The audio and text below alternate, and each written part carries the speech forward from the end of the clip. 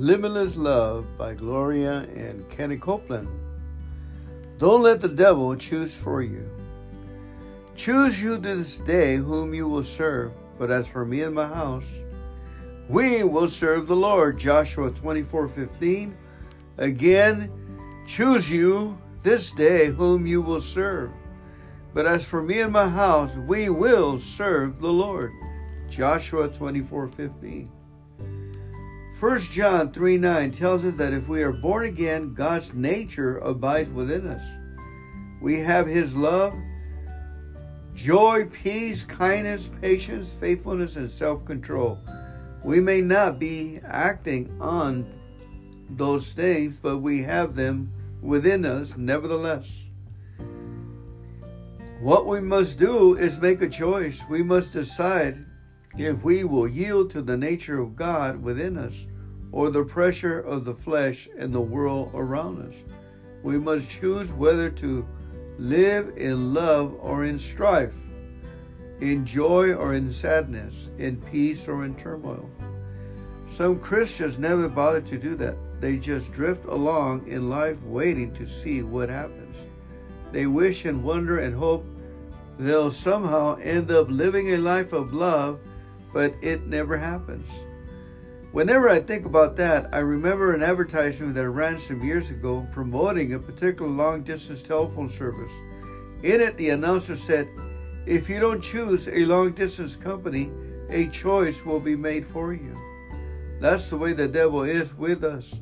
If we don't make a choice, he will make one for us. He will push and pressure us into yielding to the flesh so he can lock us into a life of sin. He doesn't really have the power to do it because the Bible says that when we were born again, sin lost its dominion over us. Our old man is dead and we don't have to allow the flesh to rule our lives anymore. But it will if we don't choose to act on the spiritual forces within us and a decision to serve the Lord. That's why we're not just going to wake up some morning without any effort and discover you accidentally started walking in love. No, day after day, you must make a conscious choice to do it. I do that almost every morning during my prayer time. I deliberately make a choice to yield to the fruit of the Spirit that day. Usually before I ever see or speak to another person, I make it a point to draw near to the Lord and make my determination. I say, "Lord, I'm going to be love ruled today. I'm going to let joy and peace flow out from within me. I'm going to have a good day today." I don't wait until I'm in trouble and facing a dilemma before I make that choice.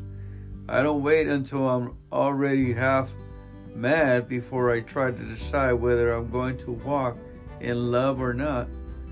I make my choice ahead of time. Then, when the challenge comes, God Himself backs me up. He gives me the grace and strength to act on that choice I made that morning. He gives me the power to live out His life. Amen. Let's go ahead and pray. Lord, we choose to be good. We choose to be righteous. We choose to be sanctified. We choose to be wise in Christ Jesus. We choose to be holy.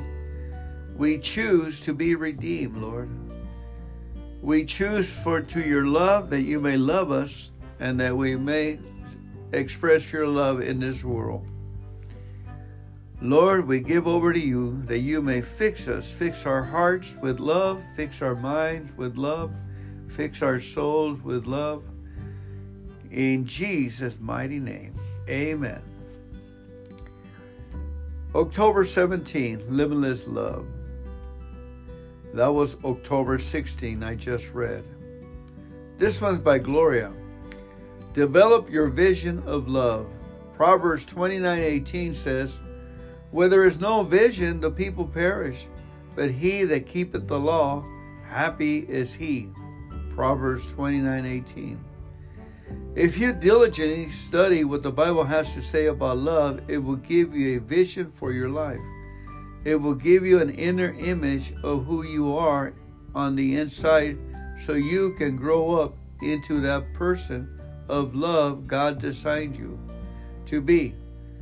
Meditating on scriptural truth about love will do for you the same thing watching training videos of highly skilled athletes will do that for the person who is a novice to a sport. Meditation on these truths give you a picture of what success actually looks like so you can see yourself in that light. Those of us who didn't grow up in homes governed by love desperately need such a vision because we don't see love demonstrated when we were young. We have a tough time visualizing ourselves working in it. Even though we were born again and want to follow the promptings of our new nature, because of those old mental images, we often slip into the unloving habits we develop as kids. That's why we must diligently work to replace those images with the images of love from the Bible.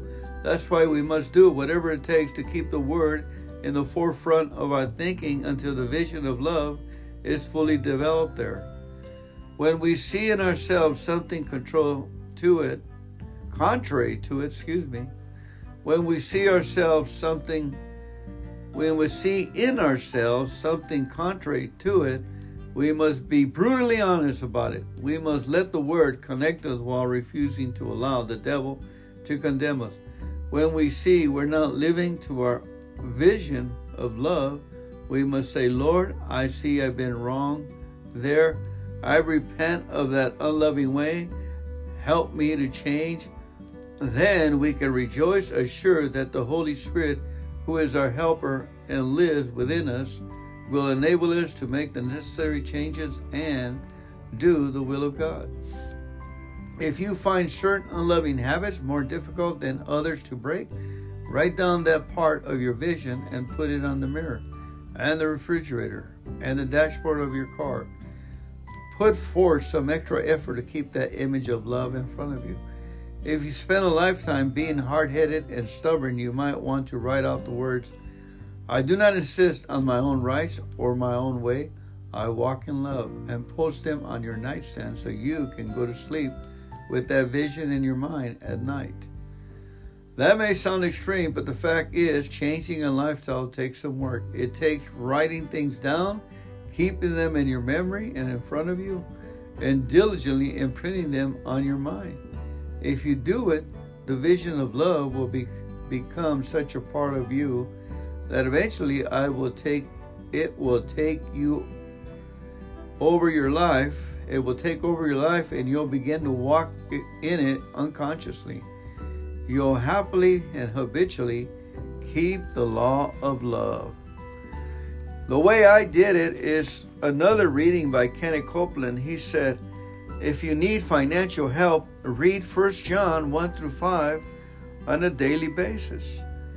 And if you really need financial help, read it evening, morning, and noon. Evening, morning, and noon. About 15 minutes each.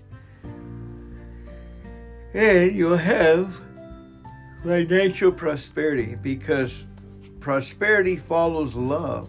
Doesn't follow you working hard here and there. It follows the love of God. Prosperity follows the birth of love through the Word, through reading the Word. Amen. There's no other way, folks, but to read the Word of God and enjoy the milk and cookies that God gives us. All right, one more. October 18, Limitless Love by Gloria Copeland. No substitute for fellowship. Do not be misled. Bad company corrupts good character. 1 Corinthians 15:33, New International Version. Do not be misled. Bad company corrupts good character. Why is it that bad company corrupts good character? It's because we are influenced by our associations. When we habitually fellowship with negative people, before long we find ourselves thinking and talking negatively. When we habitually fellowship with positive people, we soon become more positive and optimistic.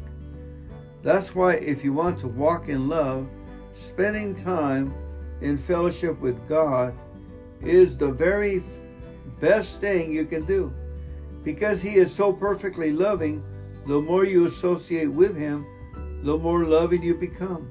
The more you listen to His voice and attend to His word, the more naturally kind of loving your words will be. Without you're even realizing it, His nature will begin to rough off on you. His influence will bring up those qualities within you which come from Him. You will naturally begin to walk and talk and act in love.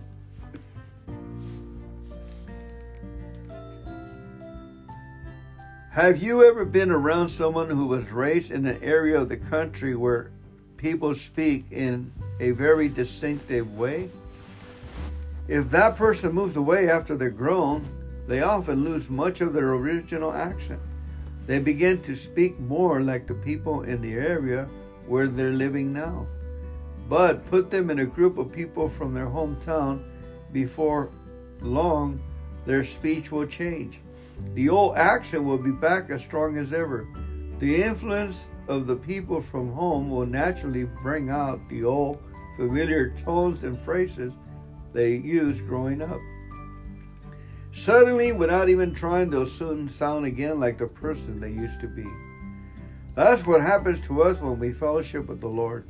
His presence and His divine personality so affects us that, without even trying, we are comforted to the image of Jesus. We start acting on the outside like who we are on the inside. A new creation born with the nature of God. Our author, who understands that principle, was Donald Gee. In his book, The Fruit of the Spirit, he wrote, "Loss of communion is the explanation of most of our failures in spiritual fruit bearing. And no amount of Christian work or even exercise of Christian gifts can ever be a substitute for walking with God. It is encouraging to remember that sustained communion with Christ in our daily walk produces the fruit of the Spirit unconsciously. Others see it before we do, and it is better so." Keep that in mind the next time your schedule gets hectic and you'll find yourself too busy to spend time with the Lord. Remind yourself that His company is what produces the fruit of the Spirit.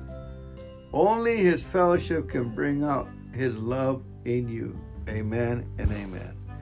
Only the fellowship of God can bring His love in you, and riches, honor, favors follow the love of God. Treasures too. Amen.